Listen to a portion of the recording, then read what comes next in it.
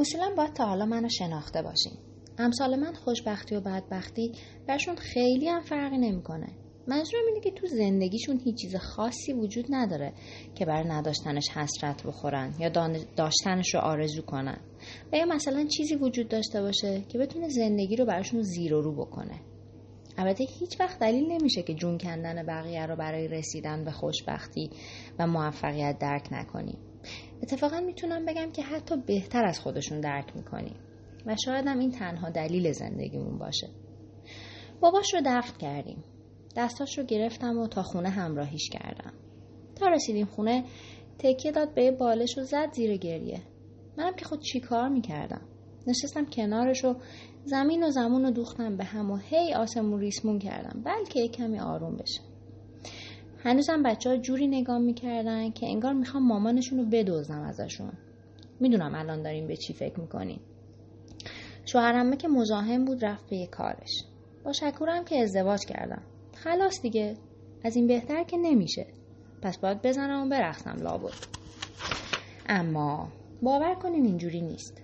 حالا شکوره به کنار، خود شوهرمه برام پدری کرده بود.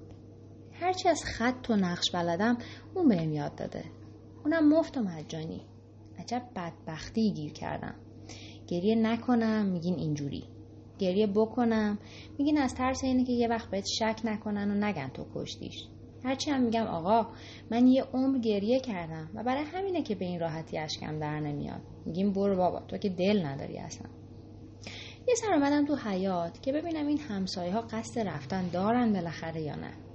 از طرفی هم هر از چندگاهی باید دوری میزدم که اهل محل بفهمن این خونه یه مردم داره، که این فکر شکوره بود البته و بدبختیش مال من.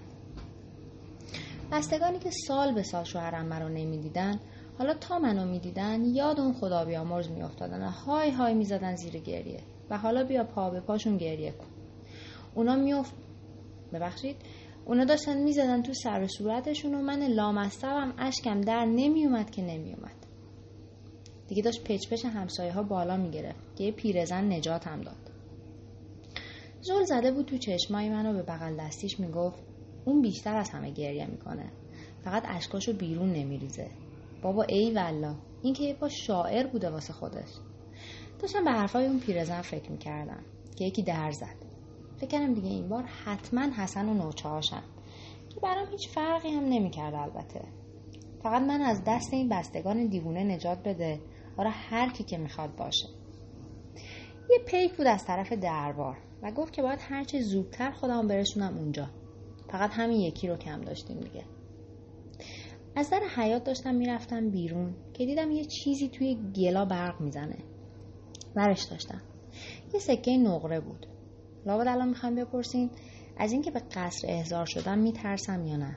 پرسیدن داره. معلومه که میترسم.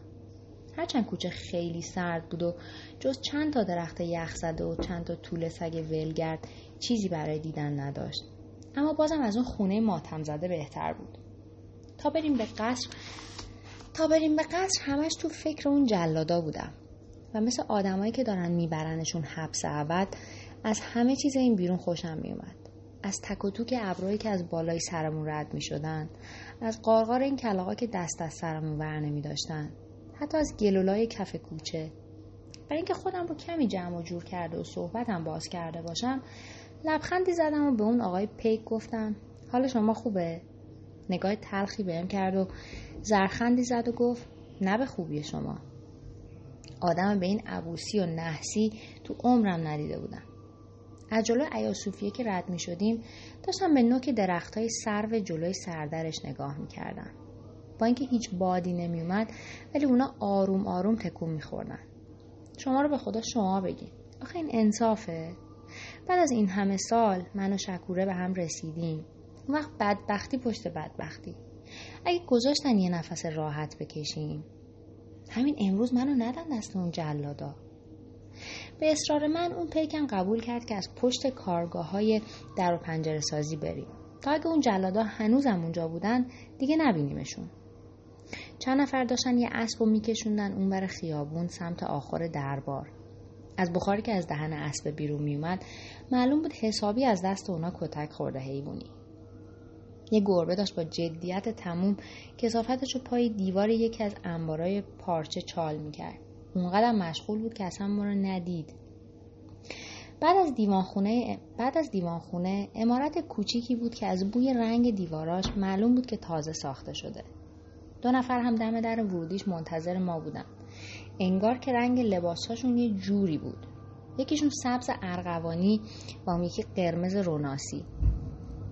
پیک منو سپرد دست اون 2 تلخک که البته فقط لباساشون شبیه تلخک ها بود ولی از چشاشون آتیش میبارید. بعدش هم مرخص شد. اون 2 هم من یه جوری همراهی کردن که انگار یه قاتل فراری رو بعد از سالها دستگیر کردن. بردنم توی اتاق کوچیک نیمه تاریک و گفتن همینجا منتظر بمون تا بیان سراغت. نمیدونم چرا همش با خودم فکر میکردم که الان چند نفر میان تو انقدر شکنجم میکنن تا اعتراف کنن. ولی من که کاری نکردم، پس چی باید اعتراف کنم؟ فکر کنم هنوز کار ساخت و ساز بنا تموم نشده بود، چون صدای کارگرای ساختمونی رو از اتاق بغلی میشنیدم. تو 12 سال مسافرت اونقدر اذیت شده بودم که نشه گفت کلا آدم خوششانسی هستم.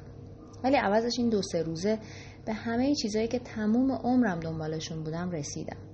اصلا همین چند ساعت پیشو بگو. همون سکه‌ای که دم در حیاط پیداش کردم. از طرفی مگه نمیگن خدا هیچ وقت بندگان خود خوبشو تنها نمیذاره؟ با این حرفا داشتم خودم رو تسلی میدادم که شاید کمی آروم و قرار بگیرم. آخه داشتم از ترس زهره ترک میشدم.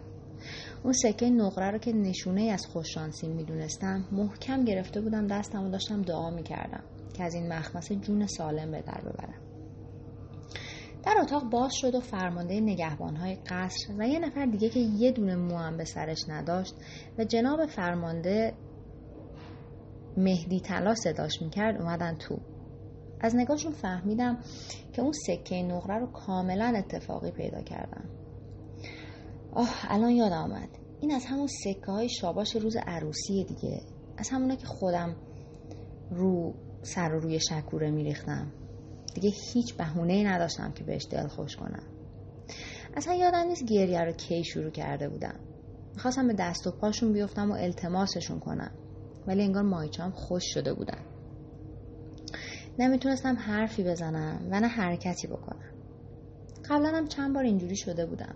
تو خواب البته. چند بار از روی اسب افتاده بودم زمین. بچگیم چند بار موقع تراشیدن قلم دستمو بریده بودم. زخم و خون و درد و رنج رو هم لااقل تو جنگا دیده بودم. ولی تا حالا هیچ وقت شکنجه نشده بودم. اول لباسامو در آوردن. همشو. از دقت و ظرافتی که به خرج میدادن معلوم بود که توی این کار ید طولایی دارن. بعد به پشت خوابوندنم روی زمین. یکی اون زانوهای زمختشو گذاشت روی سینم. اون یکی هم چیزی مثل گازنبر یا شاید هم منگنه. خوب نمیدیدمش. دستش بود و واسطاد بالای سرم. داشتم به این فکر میکردم که با اون وسیله میخواد چی کار کنه که سردی یه چیز فلزی رو روی شقیقه هم حس کردم. باورتون میشه؟ داشت با اون وسیله کله من از 2 طرف به هم فشار میداد. با تمام توانم جیغ کشیدم. یه چیزایی هم میگفتم که حتی برای خودم هم مفهوم نبود، چه برسه به اونا.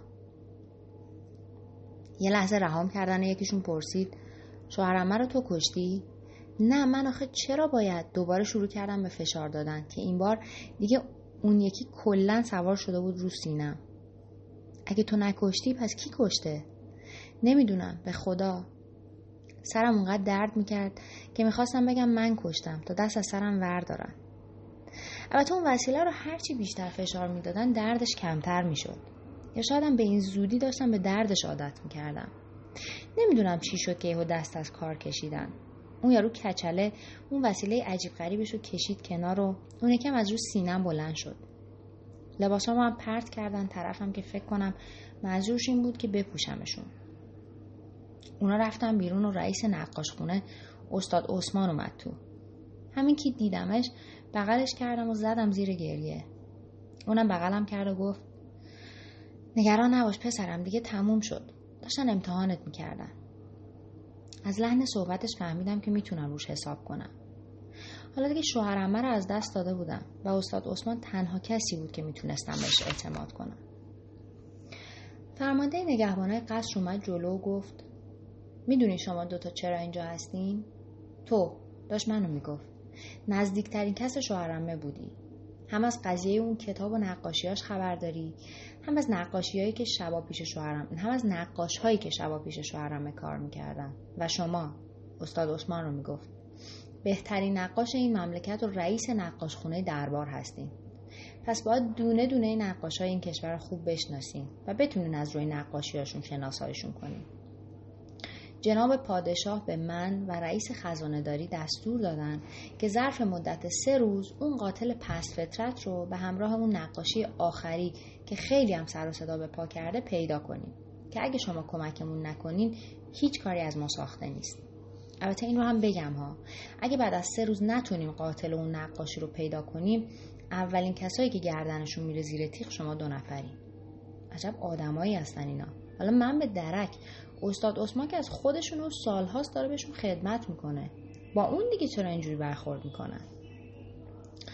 فرمانده رو به استاد عثمان کرد و گفت استاد ما رو ببخشید، ولی شما قوانین دربار رو بلدین و اخلاق پادشاه رو هم بهتر از ما میشناسین. خب میدونین که اگه تا 3 روز نتونیم اون کثافت رو پیداش کنیم، از خود ما گرفته تا کوچکترین شاگردهای نقاش خونه کشته میشین. الان وقتشه که هنر خودتون رو نشون بدین. هر چیزی هم لازم داشته باشین در اسرع وقت براتون تهیه میشه.